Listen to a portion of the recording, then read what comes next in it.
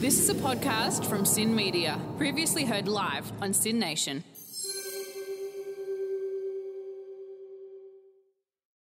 Thanks for tuning in to Help Me Help You Help Me.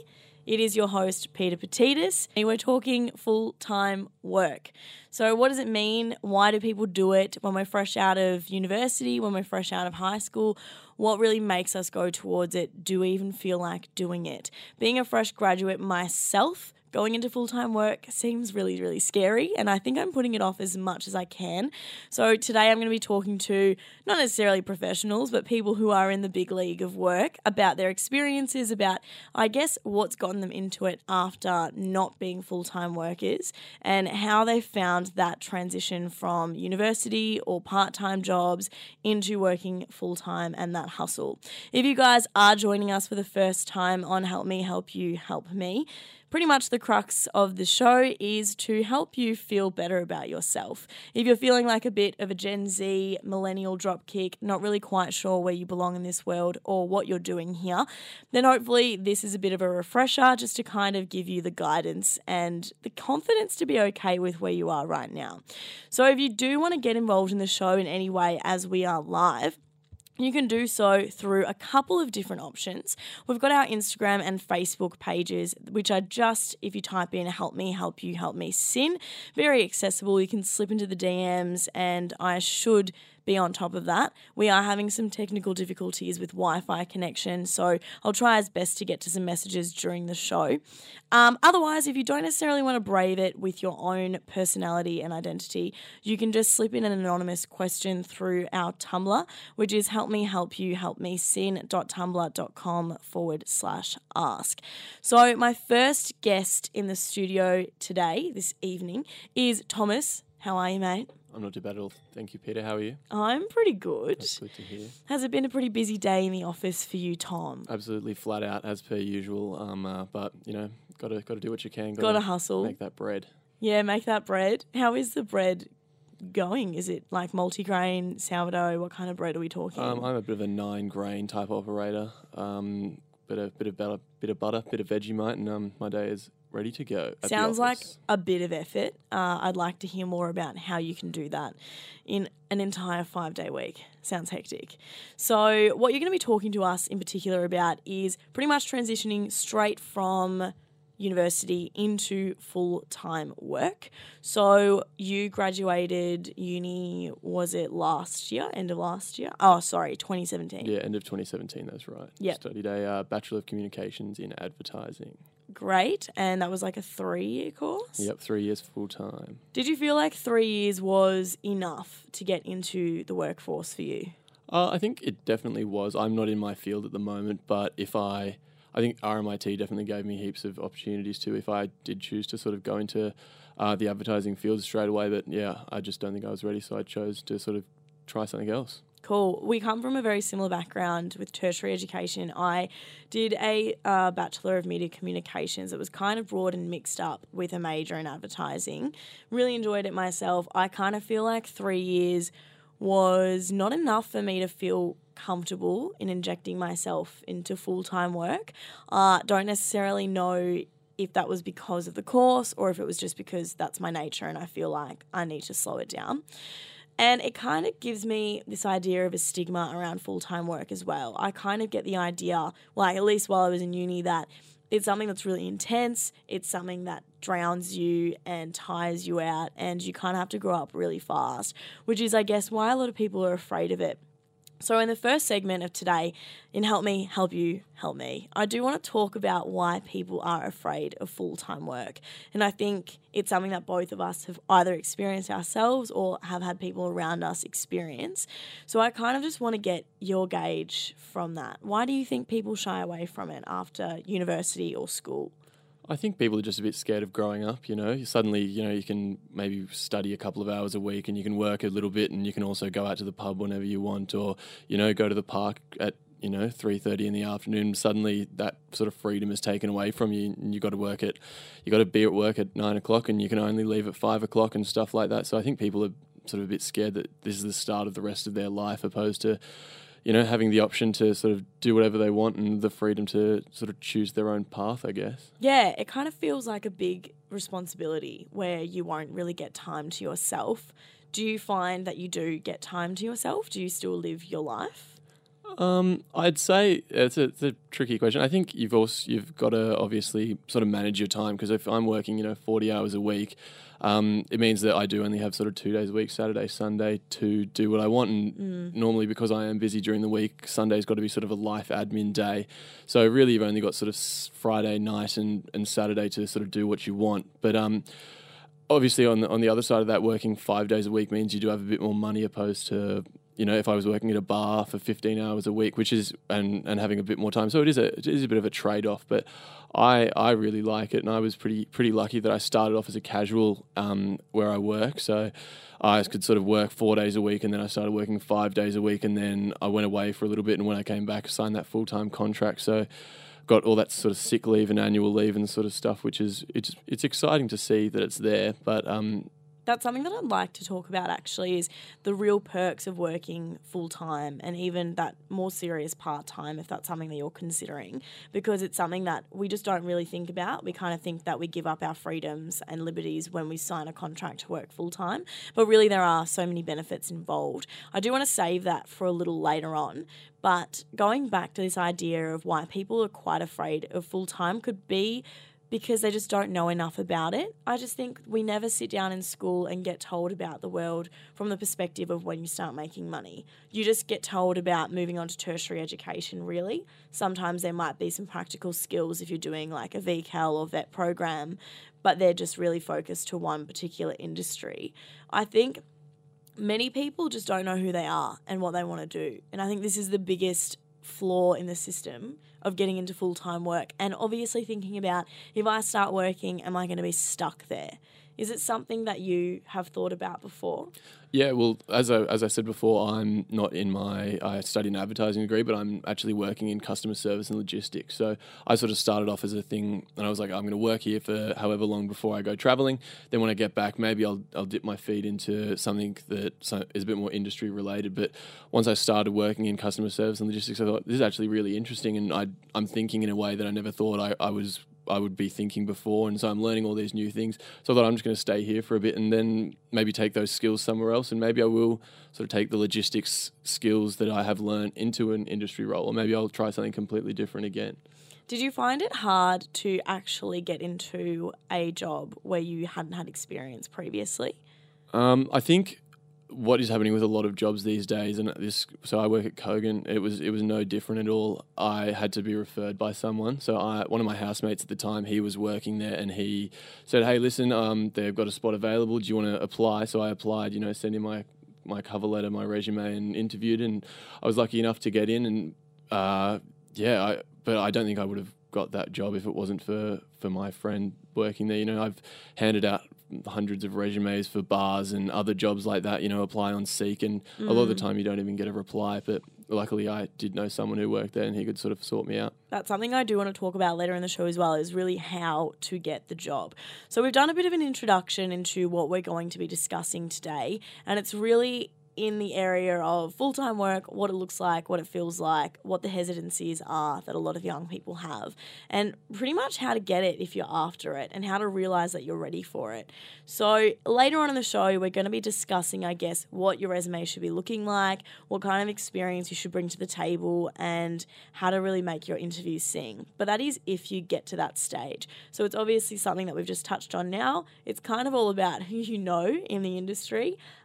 Being someone who recently just graduated, I felt obliged to start applying for full-time jobs and part-time jobs as soon as I was finishing my last few assignments. I'd previously had a chat to so many people in my life to say, like, nah, that's not for me. I think I'm going to do the rest of my year as I do, working my other part-time job, maybe go do some traveling, and then if the right job comes along, I'll think about it. But I kind of just felt pushed into this idea of setting up my resume, my applications, sending them out and doing everything I possibly could to land some interviews.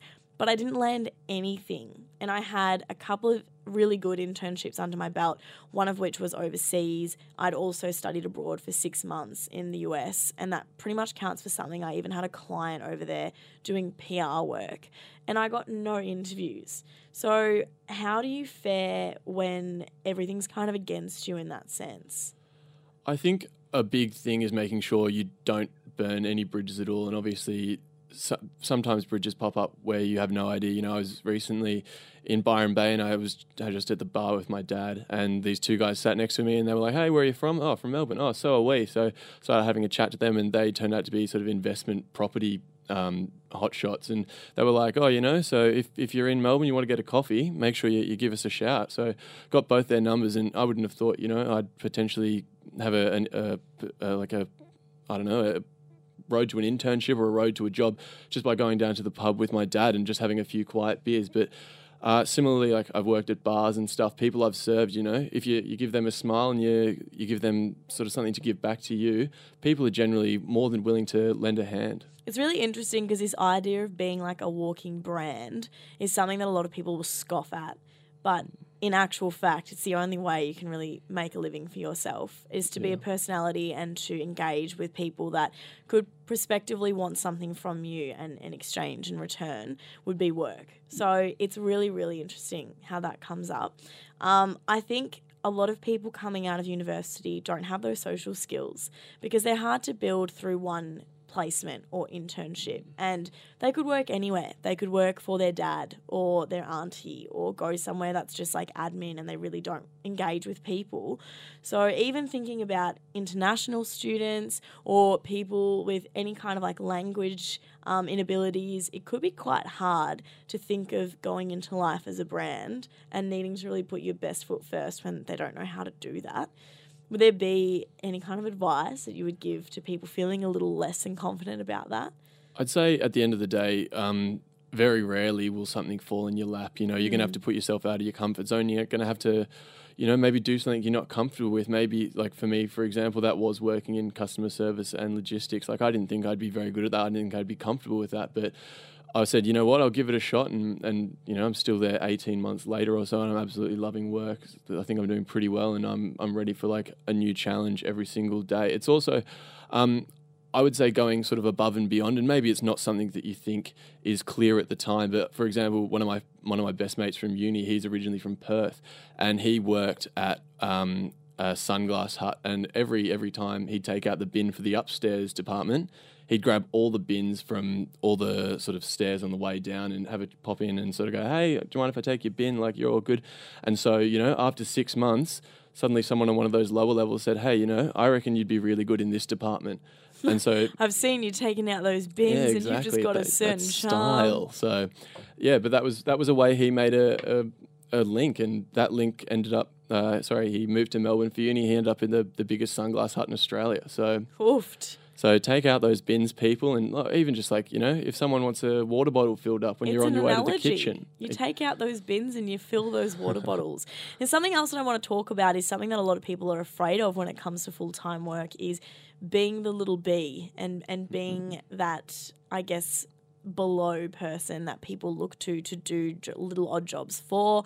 It's kind of a kick to the ego, a knock to the pride. A lot of people want to be their own person. They want to get, I guess, rewarded for their hard work. They don't just want to be a number. And when I was in university and a lot of people were talking about graduate programs, which are usually the first step after uni, I just got the impression that I'd be making coffees, I'd be working like 10, 11-hour days, I'd be not getting paid enough, and I'd pretty much be like doing high-intensity labour without the rewards. And I just didn't want to do that.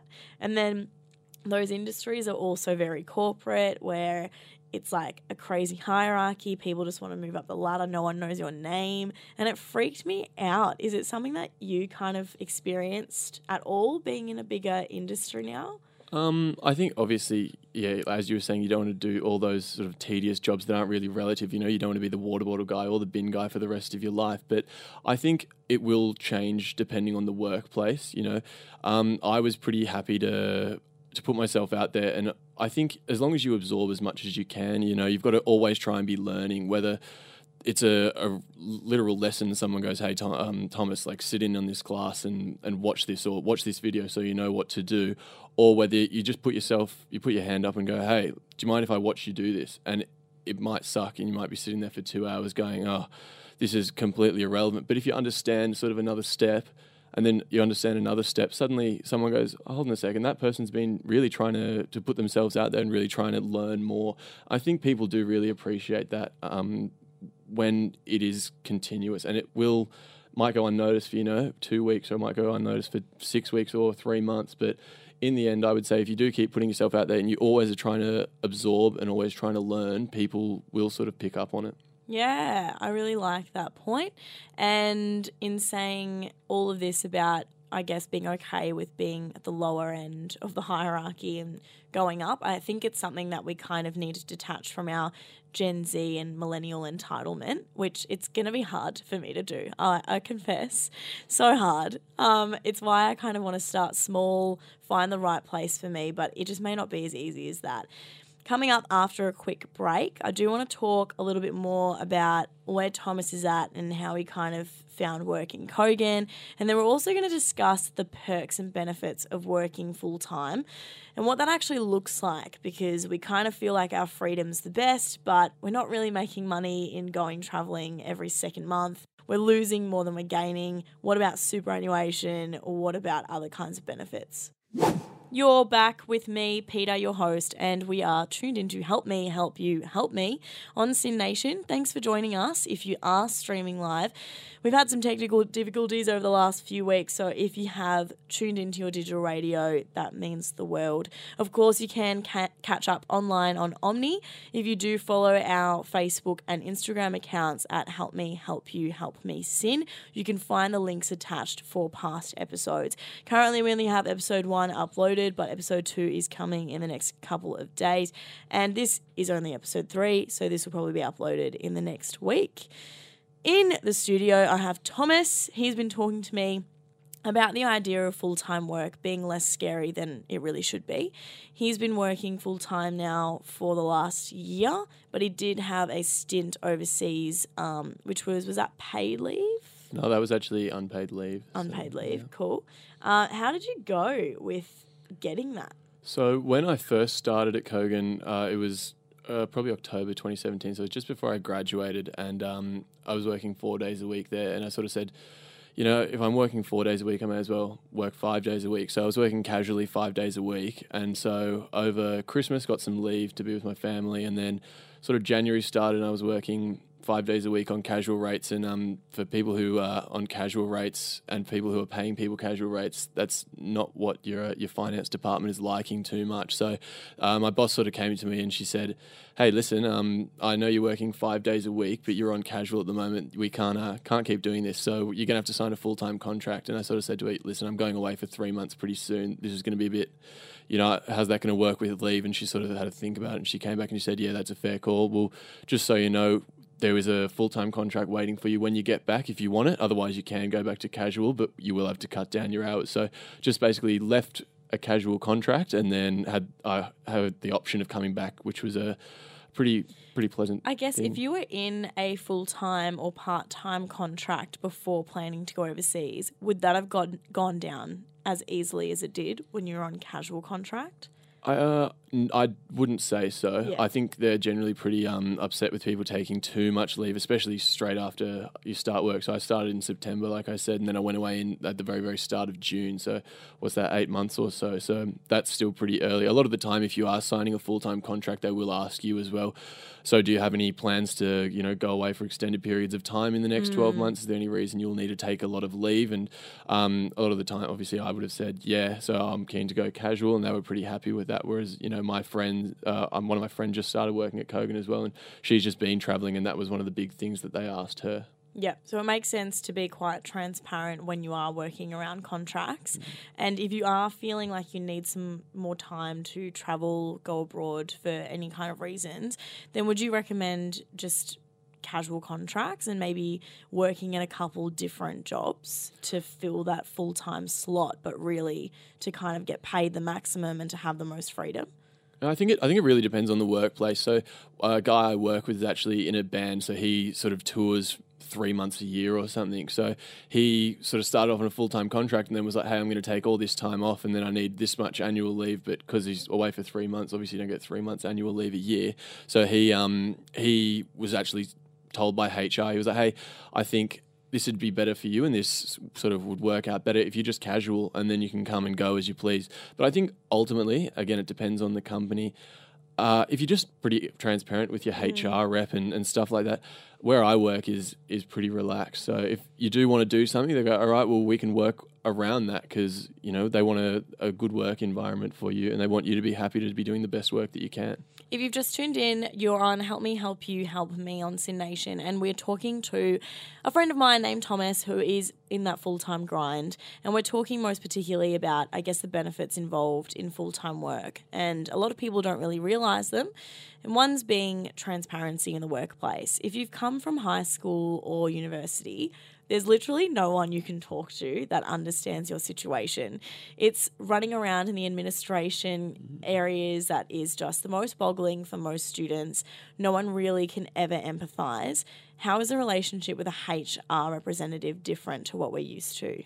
I think it's quite interesting, you know, a lot of the time in high school and in uni, you are sort of looking for excuses, you know, like, why is this assignment late? Oh, my internet was broken. Like, no, you were just sort of hanging out with your mates or something like that. Whereas a lot of the time, with my particular HR rep, you know, if I sort of go to her office and I go, hey, this is what's happening, this is how I'm feeling, like, this is my plan for the next 3 months. She'll go, all right, well, let's work around that. Or like, you know, if someone who I work with has been taking lots of sick days, if they sort of call up and go, hey, I think I've got a cold or I think I'm not feeling too well, if that's happening sort of continually, then she's sort of come to us and said, hey, listen, this person's been taking extended sick leave. Maybe there's something else wrong there. Maybe it's not a fever once every 2 weeks. Maybe it's something that we need to sit down and have a chat and go, hey, is there something we can do to help you sort of manage this and make sure that you potentially go back to casual? You know, if it's getting too stressful working full time and if it's not good for your health, then we will need to sort of help you there. This is insane. Like, I didn't know that adult people could ever be that empathetic. I'm really, really shocked. Like, I'm brimming. I'm smiling. I didn't know that full-time work could be like that. I guess where I'm coming from in my experiences with work, I haven't necessarily had the worst experiences. Company that I work with currently, I've been working for the last 3 years, but the problem is their head office is in Sydney.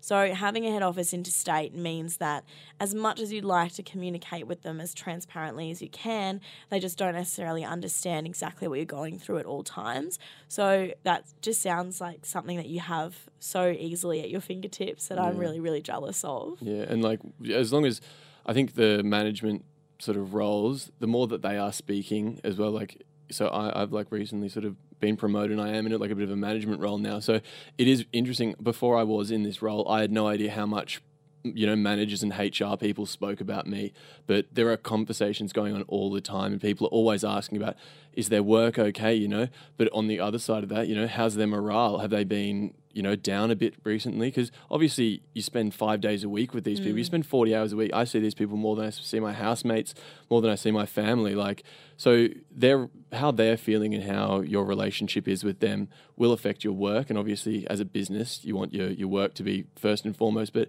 if everyone's morale is suffering, then your work is going to suffer as a result.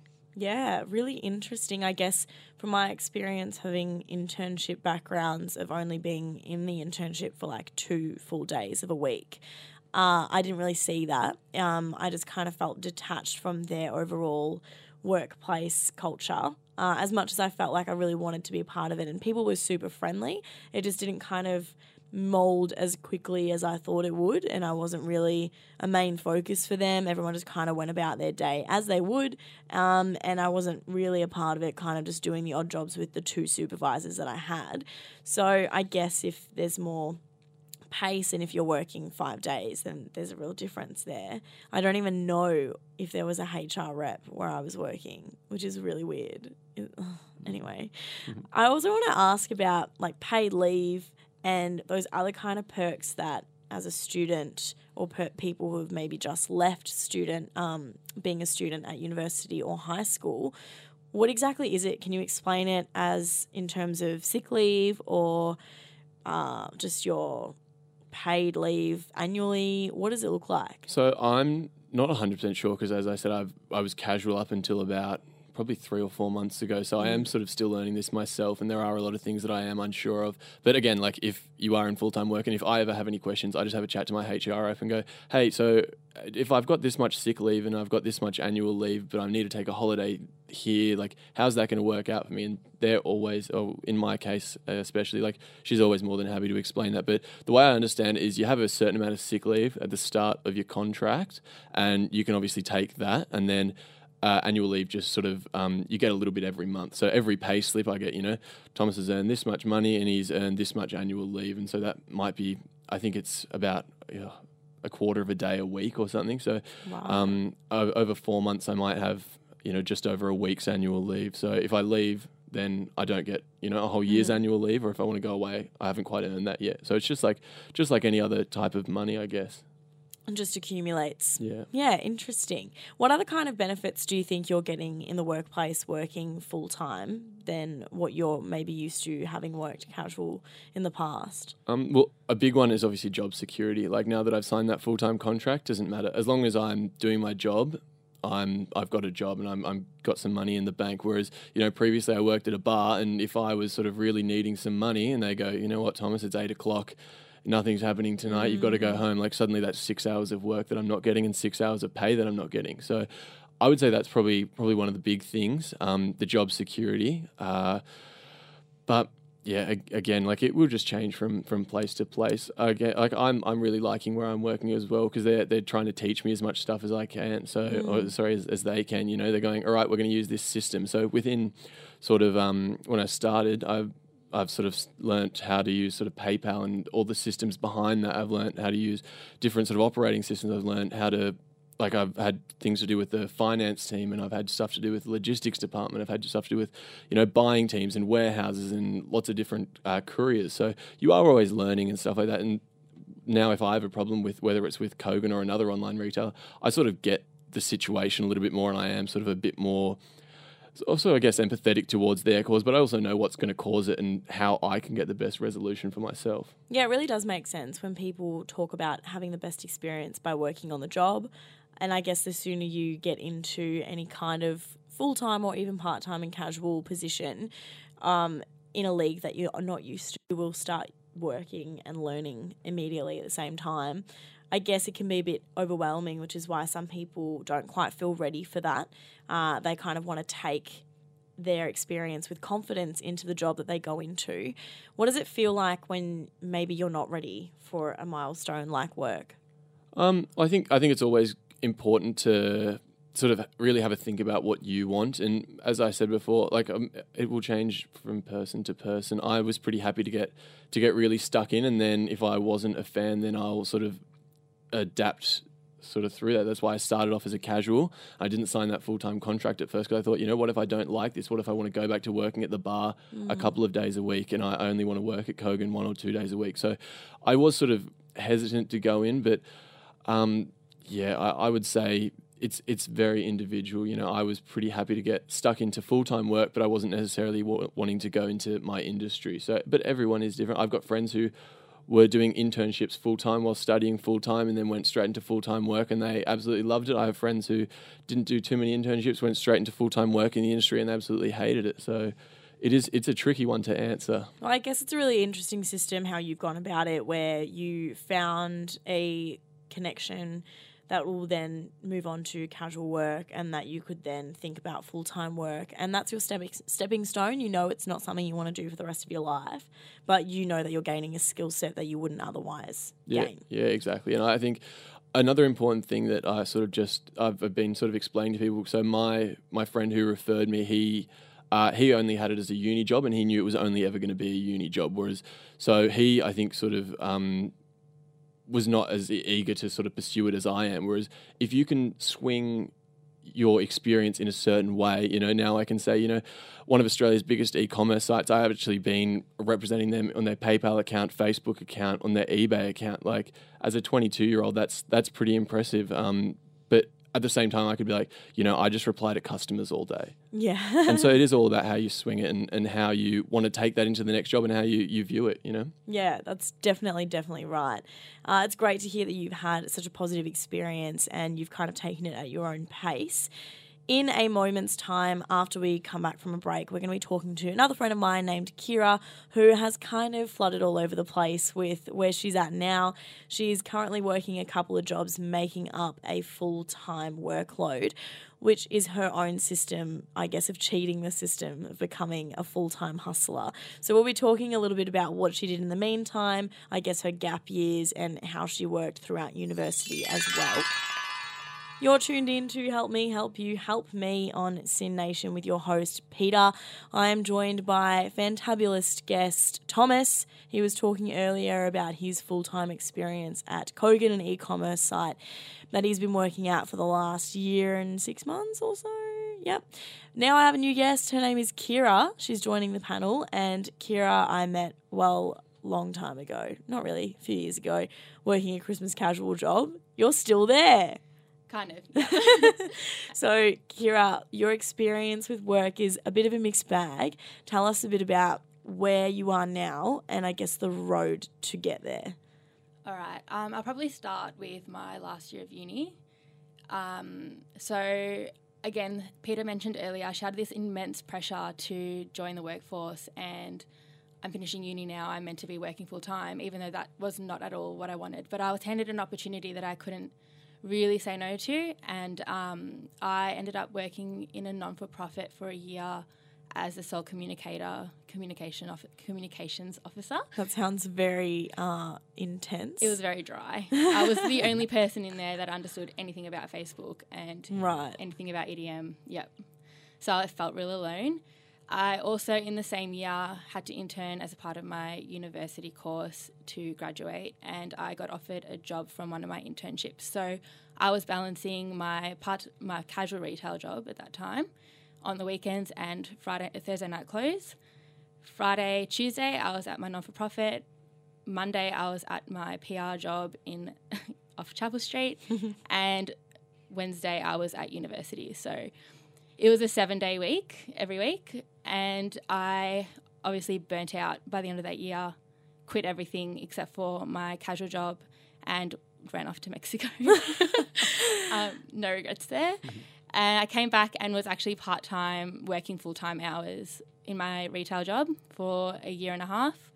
And at the start of last year, I quit that job, went overseas for 4 months, came back and really luckily again landed a public relations role in a small agency, digital marketing agency, which I'm loving, but I'm not full-time there at the moment. I'm working 3 days a week there, and I am back at my retail job playing around with the hours that I want so I can get those penalty rates and make up hours. And it's funny because I'm probably working far more than full-time hours, but I'm telling myself I'm still not in a full-time role. So. But in a way, you're kind of cheating the system, and I guess there are more rewards for you because you've got that more flexible workload, and you're probably getting penalty rates where full-timers wouldn't necessarily. So it's working for you. How did this happen? Did you think about it? Did you feel ready, like you wanted to do the full-time SOG, but you wanted to do it your way? Was it like that punch to the ego thing? I still feel like I've never had the moment where I'm like, I'm ready for full-time work. Yeah. I think while I was in Europe, I stressed myself out, convinced myself that all my friends, because we've been out of university for a year or 2 years now, convinced myself that all of my friends were in these full-time roles, building up the corporate ladder, and I was gallivanting around Europe, falling far behind. So while I was still away, I actually started applying for as many jobs as I could. And when I came back, I had an interview the first week. I got the job on the day, and I met up with my best friends for lunch the next morning and but I realised one girl who I'm friends with is in the corporate world. The rest of us are all casual. And I freaked myself out with this crazy pressure that you're running out of time. You need to start working now. Let's talk about that pressure. Like, Thomas, you being in that corporate world, do you feel like your friends look to you and get a little scared? Like, do they use you as a precedent that they need to achieve? A lot of my friends, like my workplace, I would honestly put myself in the same boat. I don't think I'm ready for full-time work. Like, but like I rock up to work every day just wearing shorts and thongs and a t-shirt, which is pretty sweet. So I think a lot of workplaces are sort of starting to clue in, like, you know, young people don't necessarily want to wear a suit and tie to work, you know, and they're going to do their best work when they're a bit more relaxed. And, you know, I'm definitely relaxed going to work every day, just wearing whatever I want, and sort of like I wear football jerseys to work if I want to. And I think a lot of companies are going, you know what, if we want the best people, they've got to be relaxed and they've got to be wanting to come to work. And if, you know, you feel like you're not really working, then you're absolutely dreaming, you know. Do you feel like because you've got it so easy, any of your friends are left a bit intimidated by where either of you are at right now? My work environment's kind of the same. We listen to an Ibiza techno set all day from the moment we get in the office and the moment we leave. I'm not quite thongs and football jerseys, but I can wear shorts, skirts. I can dress comfortably, wear open plan. It's really comfortable and easy. I'm taking charge of a lot of the work that I'm doing as well, so I don't have someone yelling at me at all, and it's very free. And I think that if it wasn't like that and I went into a job where I was, you know, not shirt and tie, but dress corporate and check these emails all day and do media clippings all day and do what I ask of you, I would have freaked out and quit straight away. Because I think that's the fear that everyone has. And so, like, looking to you two both in my life, I'm kind of like thinking like, oh, you know, it doesn't seem that bad. They've kind of got it going on, but I just still feel so halted. And it's obligatory that everyone feels like that at some point in their lives. Like, it's just a rite of passage. So this is like really cathartic for me to be able to talk to you guys and see that neither of you figured it out before you got into it, which is really heartwarming. Thank you. I'm not even close. Not even close. Is there anyone that you guys are intimidated by, like anyone your age, or do you think that everyone's just putting on this fake kind of facade that they've got it together in the corporate world? I think it's a facade. I think that even all of my friends who I can see loving and thriving in their jobs, and I'm so happy for them, we all have those moments, because I work a lot, and I have those moments like, oh, geez, if I was a casual, I'd call in sick and I'm going to the beach today, even though I never really used to do that either. It's just knowing that you have the option, and that option being taken away from you when you're in a full-time role, it freaks you out, even if you would never take it. It's just the knowing this is what it is, this is how it's going to be until I die, apparently. It's routine. It's scary. I hate routine. Yeah, and from something like Wanderlust that your life was, kind of hopping around European islands and going to Melt Festival and just like doof to doof to doof. How do you feel now, feeling like accomplished or like stilted that you can't do that? I'm actually not stopped. I haven't got any restrictions on me like that yet. I have told myself that in the next year, if I travel, it's 14 days max, which is another thing freaking me out. But I do need to sit down for a year, get proper experience, settle myself in Melbourne, appreciate that my life can't be running around from country to country every year of my life. I guess there's no one that says that it really can't. Well, no, that's true. And ultimately, I would love to freelance copyright and work off my laptop everywhere around the world and work for clients that I believe in and love and want to work for. That's literally the goal. Yeah. But I feel like I've put this cap in my head that I'm running out of time. And I need to remember, and we all do, I think, that okay, maybe for the next 2 years I am working full time and that's all I'm going to do. And that needs to not freak me out, because in the grand scheme of things, 2 years' time of full-time work is a lot of money. It's money behind me. It's experience behind me. And if I do choose to quit and go travelling for another 7 months, I do have those 2 years of experience to actually get me back in the workforce and even possibly go back to the place that I was at. There are so many options with leave as well. I've got so many friends who are older than me who I cannot believe how much they travel. They're travelling every 3 months for maybe 2 weeks, 3 weeks in corporate jobs. And I keep messaging them, how are you doing this? There are so many ways around full-time work, like taking your leave at half pay, taking unpaid leave, which is an option that apparently a lot of people don't realise you have. I've learned recently. You're not shackled to a desk. And again as well, you guys said earlier, the whole if I'm starting and signing a contract, I'm here forever, also not true. You quit your job or you work around your role. You speak to your supervisor. My manager every week. Are you happy with the work you're doing? Yes, great. Is there anything you'd rather learn? Is there anything else you want to do? There's so much room for opportunity in every role you'll ever have. You're not stagnant. There are so many rules and regulations as well around like workplace safety, comfortability, even sexual harassment. Even in my part-time job, I've had 2 runs of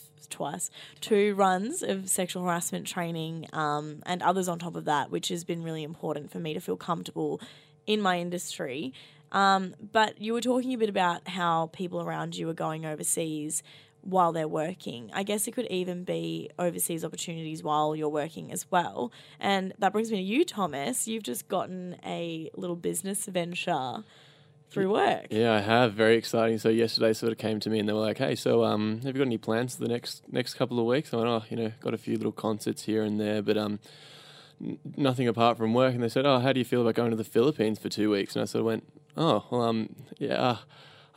check my calendar. And so I checked the old calendar. Like, can you leave on Sunday? I'm actually going to picnic, see Carl Cox on Sunday. So I said, sorry, can I leave Monday? They were like, yeah, that we can make that work. So priorities. So yeah, going overseas for a couple of weeks. That's as easy as it is. You just tell them it's on your terms. Yeah. And then because of that, like, they go, you've got to read our traveling safety sort of policy, and there's a policy for everything in HR and in full-time work.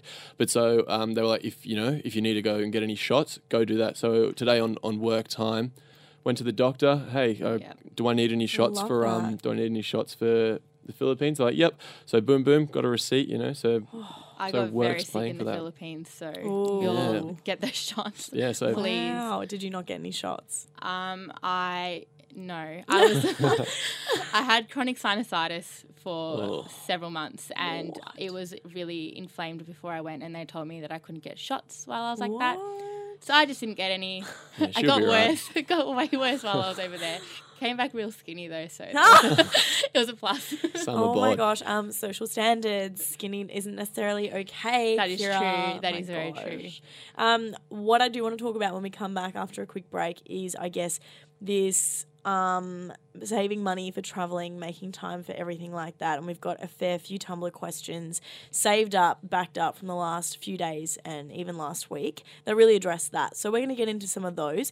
If any of you listening do want to chuck in your 2 cents and ask a question anonymously, you can do so on our Tumblr. That is helpmehelpyouhelpmesyn.tumblr.com/ask. And we are, of course, available through slipping into the DMs on Instagram and on Facebook. That is just help me help you help me sin. So we're actually going to access the Tumblr pool now. It's looking pretty good. We've had a good load of questions relating to future talk and work and travel and really just trying to balance your life, which it seems a lot of you are having a hard time with. And like we said, knew it. You're all pulling that facade. So I want to start with first question. How can one think about the future without trying to predict it or worry about it? Yeah, that's both Thomas and Kira are like, So it's a big one. It's a deep question. I since I've come home from Europe, I feel like one of those girls. Like, since I was in Europe, no, but I've been trying to make a really big effort to not wish my days away. Cute. Yeah, because my boyfriend stayed behind when I came home for 3 months, and it's obviously hard to not sit and think, just can't wait for him to be home, can't wait for him to be home. And in the 3 months, I actually had such a great time. There were so many things going on for me. But now that the 3 months are up, I'm looking back and realising that 3 months of my life are done, and I spent a lot of them, I enjoyed them by all means, but I spent a lot of them not in the moment or thinking about something else. And even I've taken it even into work now. I don't sit and think, 3 more hours, 4 more hours.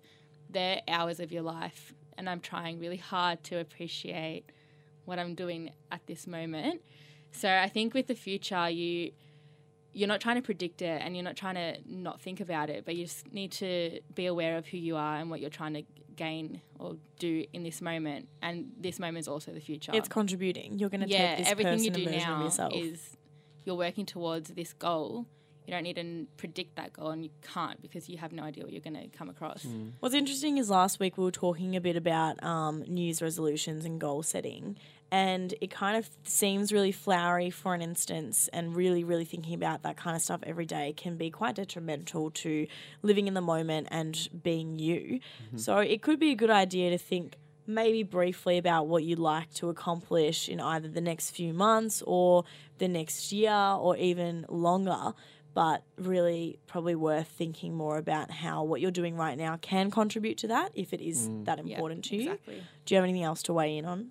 I think obviously taking things day by day is important. I think it's important to have different sort of length goals. Maybe by the end of this week I'm going to do something, but in 3 years, I think it's important to have goals that are long term and medium term and obviously short term. But you can't be hung up on any one of those because obviously a short term goal is going to be hard.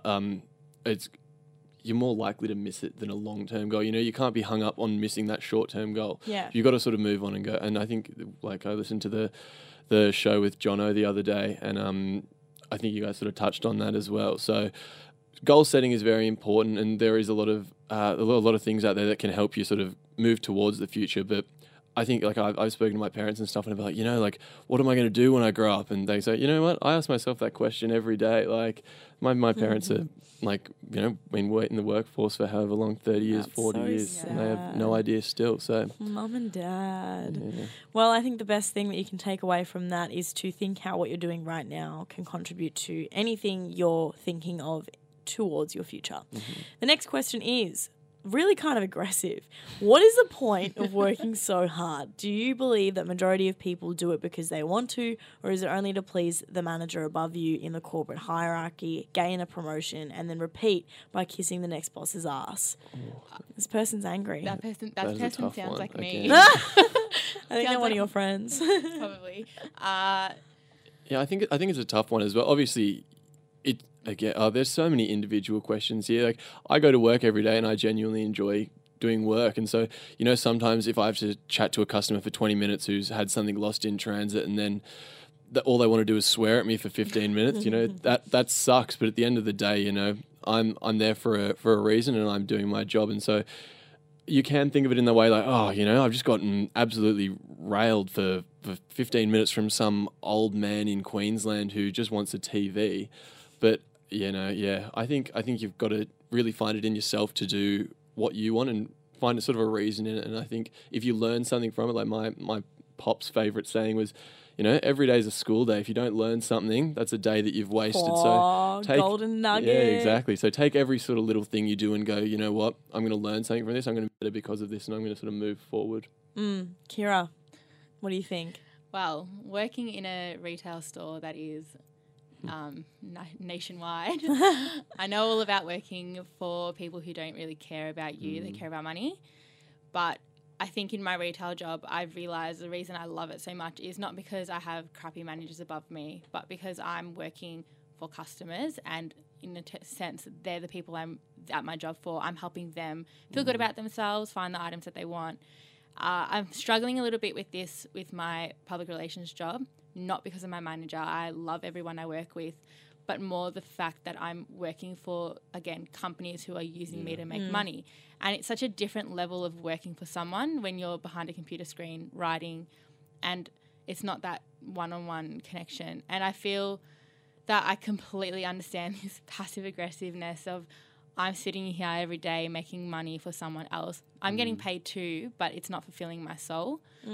I've had a moment of, should I be a teacher as well? Oh, I've had that moment too. Because I want to work for people. I don't want to work for someone who doesn't care about me. But the reality is that unless you're going to go out and start your own business and it's going to be incredibly successful, you're going to be working for someone else. Yeah, I think you need to realise your purpose. So I guess it's a bit harder in the world of media and communications because you never really meet the people that you're helping or the people that you're sending a message to.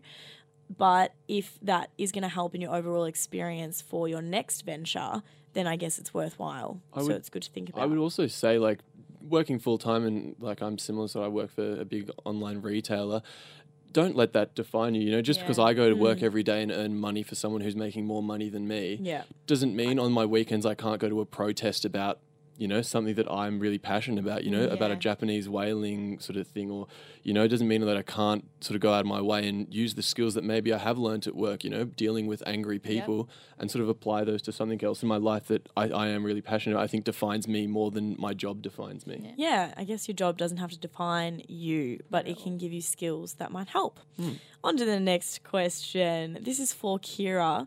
How are you able to save and still go to festivals and also travel overseas? What is your secret to saving and not having to stay home every weekend? I'm actually a crazy saver. Really? Yeah, I love seeing my numbers go up. Mate. I really love it. I actually worked while I was overseas in my last stint as well. I was freelancing copyright. I also work a stupid amount of hours, and I also, and this is a big thing, and I see how much money my friends spend on the weekend and it makes me ill. I love driving when I go out. I will always be somewhere, but the majority of the time I'm driving. So I'm saving money on Uber. I'm not spending hundreds of dollars on alcohol, which I would never do anyway. It's that's a big money saver, huge money saver. Also being aware of where you want to go and where you don't want to go, and not falling into FOMO, that kind of stuff as well. But yeah, I love saving, and I love working and making money and saving. So do you think like the, I guess, way to save the best is to keep yourself busy with work so that you can think less about going out? Yeah, I feel, I love, as the question person asker said, they asked how I still go to festivals and everything. If I have a goal in my mind, I want to go to so-and-so festival, I want to travel to this country, saving is so much easier. I don't actually have anything in mind that I'm saving for right now, but I'm still finding myself obsessed with the saving. I think it's a mindset, and some people don't have it. Some people do. Some people change. It's just insane because you work in retail. How do you not buy into that? Buy into the like items? Buy the items. This falls into the last question. I don't want to give money to the company that's paying me. Yeah. And also, when you work in retail, you see the clothes every single day. It just feels like they're in your cupboard. You're over them. I don't want it. I've seen it enough. Wow, mega saving tips. The Uber and driving, that's a really, really good point. It's a big one. Uber is ridiculous. I remember the best 21st present I got was from my friend Broden. Shouts out. He got me like $100 Uber voucher for my 21st, and I literally spent it in like 2 weekends. I know, because it just kind of, that's just it. But it really made me feel better about those 2 weekends.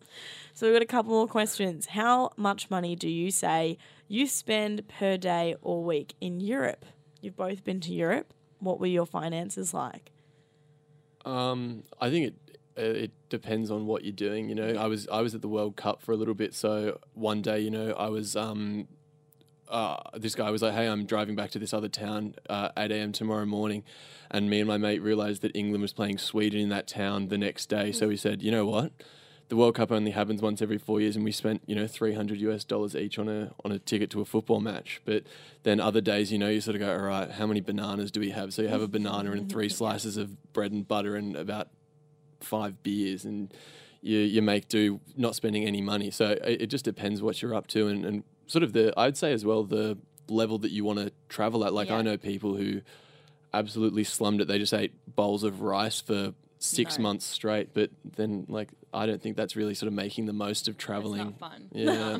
No. Like whenever I go on stints overseas or even just interstate, I say to myself that I will be savvy, but if I'm going for a limited amount of time, I kind of just go like, whatever, it's a bit of a YOLO experience.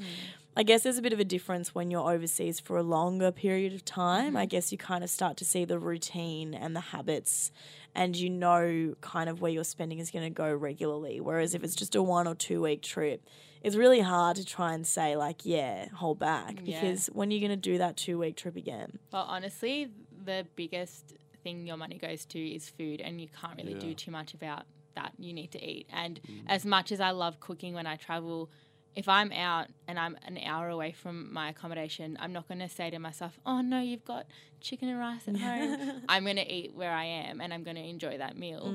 At the same time, traveling for the amount of time that I did, even my shorter trips, I'm not a big spender. I don't ever hold back. I go to festivals, I party, I buy clothes if I like them, but I don't spend stupidly. Yeah. I've got friends who are telling me they're taking $30,000 spending money to Europe for 3 months, and I said, I actually don't know what you're going to spend that money on. Buy a house over there. Yeah, how ridiculous is that?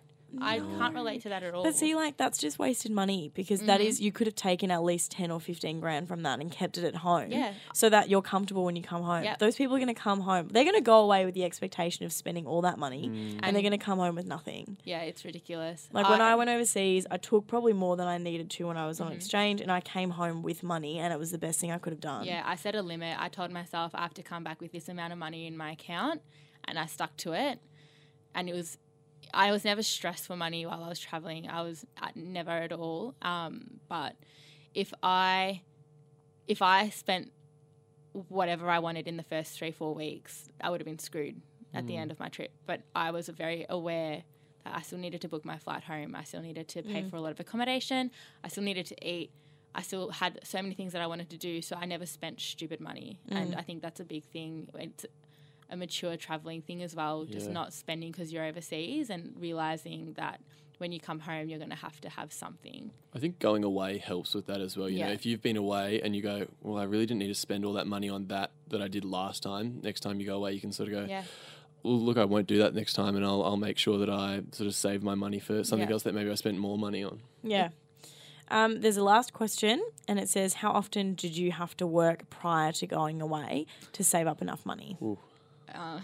Which is really dependent on how long you're going for. But let's just say one of the bulkier trips, so Thomas, you just did 3 months. How long was your last Euro trip? 4 months. Yeah, 4 months. So around the 3-4 month, how much did you work before, like full time? It's so hard to say. I've been working since I left high school. I did start working very late. But I started working then and I continuously saved. So I actually went to Europe when I was a lot younger, my second year of uni, and then bought a car after that.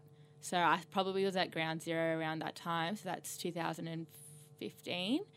And since then, I just continuously saved. I had 2 holidays the year before last, but I didn't come home with no money. So I continuously built up on that cash that I had. So I can't give a definitive answer of when I started and when I But you were still working full time anyway, really? Yeah. I've never not worked. Yeah. I think for me, so when I finished uni, that's when I just started working at Kogan. You know, I'd been working part-time, but I was at uni, so everything I was, earning, I was pretty much spending on food and sort of stuff like that. But then, so I started working at Kogan, like I was saying, 5 days a week, and then I was working at a bar on a Saturday, and, I said to myself, I really do want to make sure I make this Europe trip count. So I was working 5 days a week at Kogan, so I'd start 8 o'clock and then I'd start sort of 8 o'clock and then finish at maybe 5:30.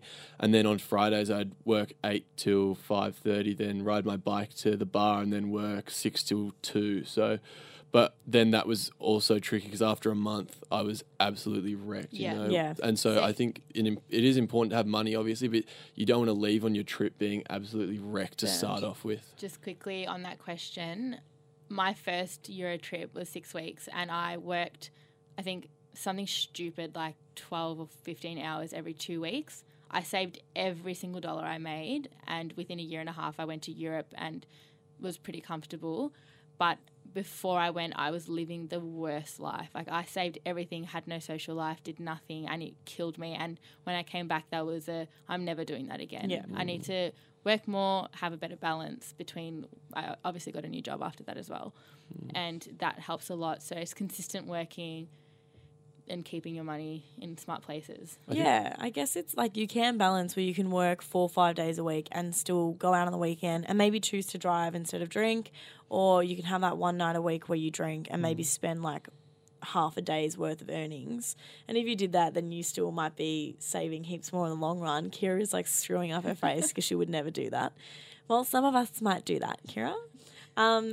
it can be a thing for you. Just worry about not burning yourself out and then being responsible when you are away. Don't spend everything at once. Maybe have an itinerary. Does that help?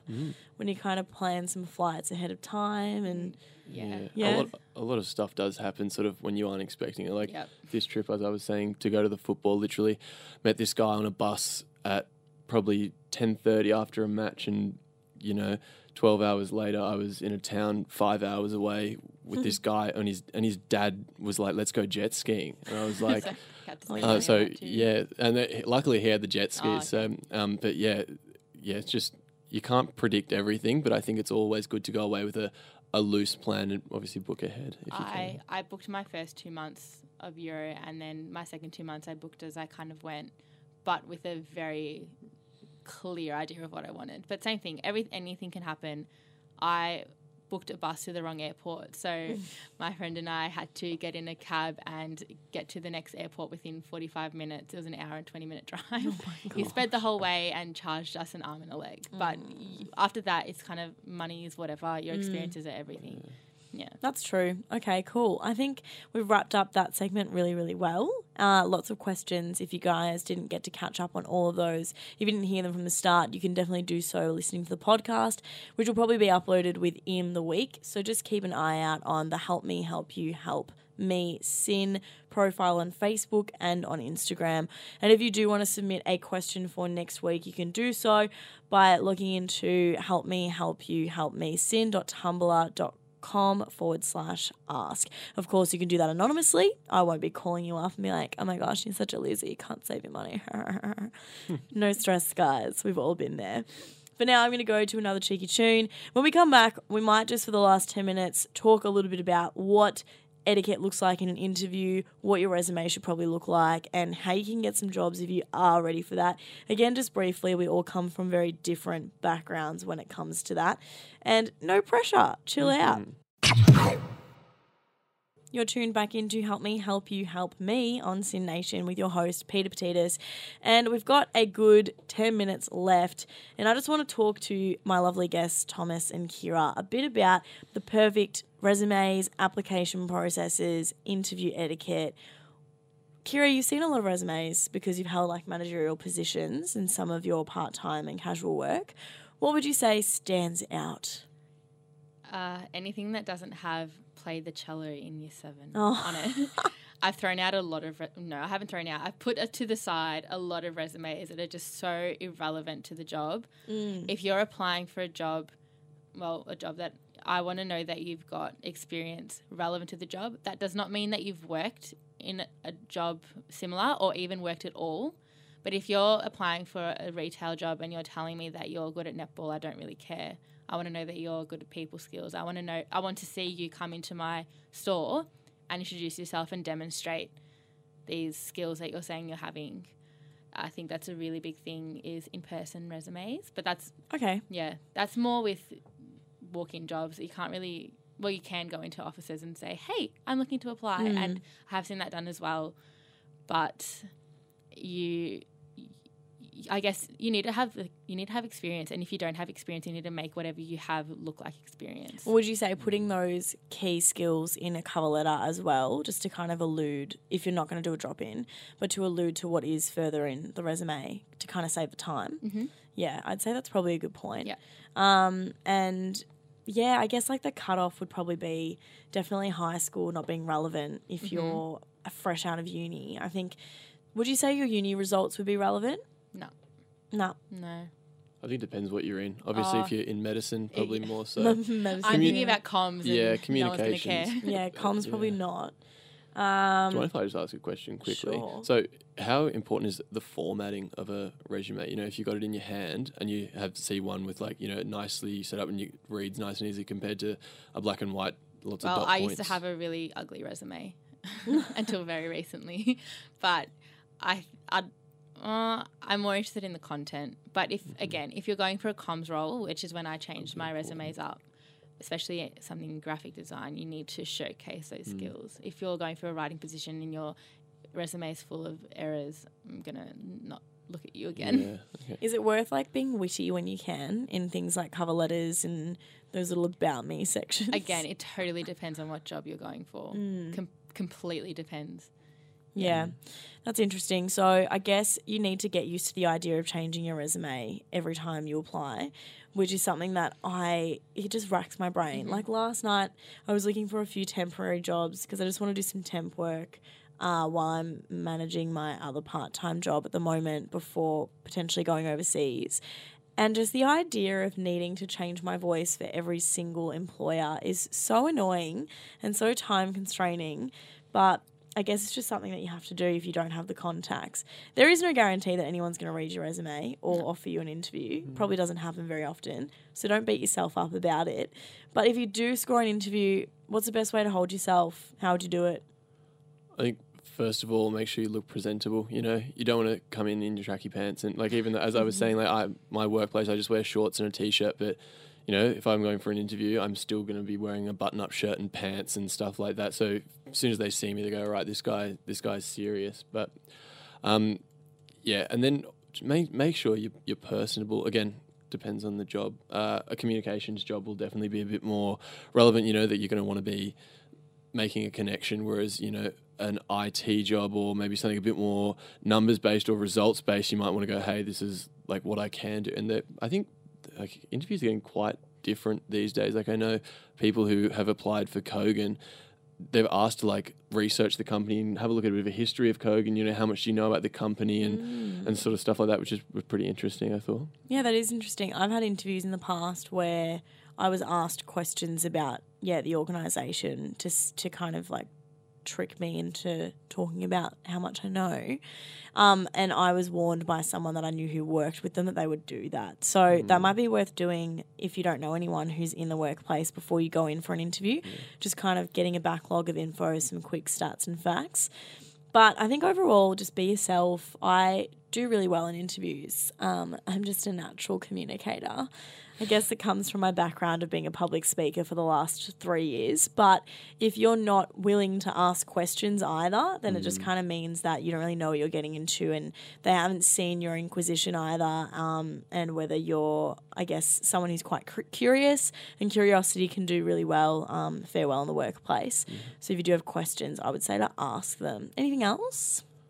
I can't say I've had too many formal interviews. Yeah, it just doesn't really happen anymore.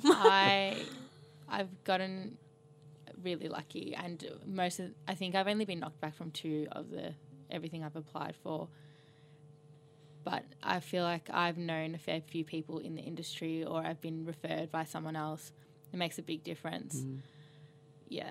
I think knowing the position that you're going for and knowing the company that you're going for is pretty important. Like if you know that you're going for a job where you will be speaking to people, think about times where you, in your previous positions or in your life, where you have had to be a problem solver and sort of come ready with a bit of ammunition. As you were saying before, Peter, if they say, "Have you got any questions?" sort of at the end, even if it's something like, "How's the culture here?" Like, and really why look is like this role available? Yeah, exactly.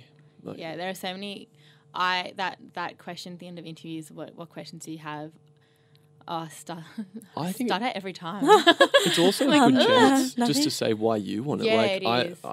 My last job interview, like I was sort of it was a internal promotion interview, and they're like, "Hey, do you have any questions?" I said, I just want to thank both the people who are interviewing me for all they've done for me. I think it's an amazing place to work, and I really want to be putting myself forward because I think I can contribute to that. So really That's sort cute. Bloody work. So. Well, there you go. Being a kiss ass really exactly. does work. Hopefully you guys have felt a bit more comfortable with the prospect of full-time work, or even makeshifting your own full-time work like Kira, or getting into some casual work that eventually blooms into some full-time work. Whatever it is, try not to be scared of it. Go into it open-minded, and it is not a contract for life. Actually, surprisingly, we've uncovered how flexible these kinds of terms can be on contract. If you do have any more questions, please do hit us up on Tumblr. Help me, help you, help me.tumblr.com/ask. Thanks for tuning in on Sin Nation. This was a Sin Media podcast, previously heard live on Sin Nation.